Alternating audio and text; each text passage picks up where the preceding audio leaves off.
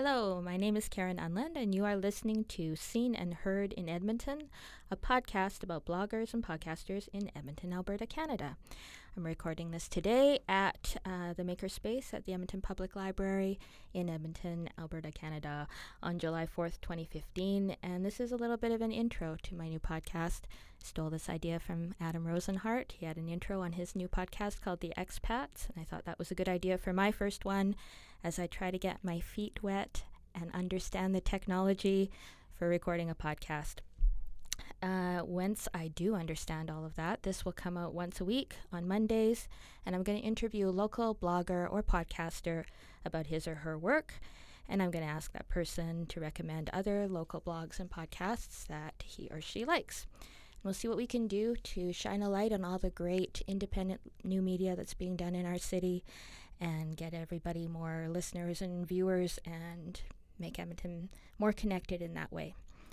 I don't have a official guest today, but I have an unofficial guest who is Mac Mail, who is helping me, holding my hand while I figure out all of this technology. And we'll have Mac back for a real interview at some point. But today I just wanted to start and figure out or ask him how the blogging and podcasting scene in Edmonton has changed since he started doing it quite a few years ago. Hi, everyone. Yeah, I started blogging in 2003, and I was a blogger at that time because it was a geeky thing to do, and people were building blog software, and I wanted to try my hand at it. And since that time, we've got tons of bloggers now in Edmonton and podcasters, too. I was an early podcaster as well. We did a podcasting company in 2004, 2005, and then podcasting kind of fell out of favor, and we went and did other things.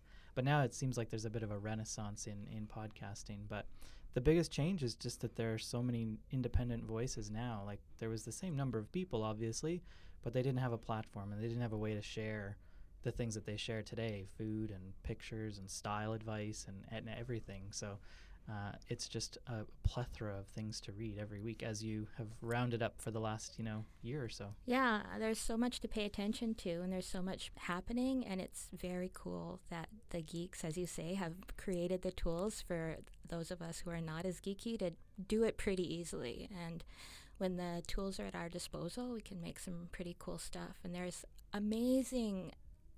an amazing amount of stuff that's being produced every day in this city, don't you find? Absolutely. Every week, the number goes up, the number of not just posts that people are making, but the number of blogs. Like, you find new ones every single week, and I'm amazed. I sort of thought at some point, we'd have cataloged all of the Edmonton bloggers, but every week there's somebody new, and I think it just sort of builds on itself. You see other bloggers doing something, talking about their favorite thing, and you think, I can do that too. And like you said, the tools are easier to use now, so there's no reason that people can't get going with it. Yeah, we all have a printing press, we all have a radio station, so let's get more listeners and readers for all that stuff. Mac gathers all of this stuff on shareedmonton.ca, so that's where he is, with my help sometimes, aggregating all the blogs that we can find that have an RSS feed in Edmonton. And that's what I use to put together a weekly roundup of the blogs and podcasts, if they're in there, that I would like to draw a little bit of extra attention to, because I think it's very awesome. So sometimes you will see mastermac.ca in there as well, because Mac's blog is a must-read for me, and he often finds his way into my roundup.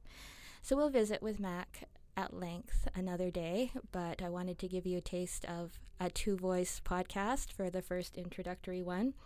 This is going to live online at seenandheardyeg.com, and I've also imported all my weekly roundups of the best of the Edmonton blogosphere to that site. So if you want to walk down memory lane for the last years or so's worth of roundups of blogs, you can find that.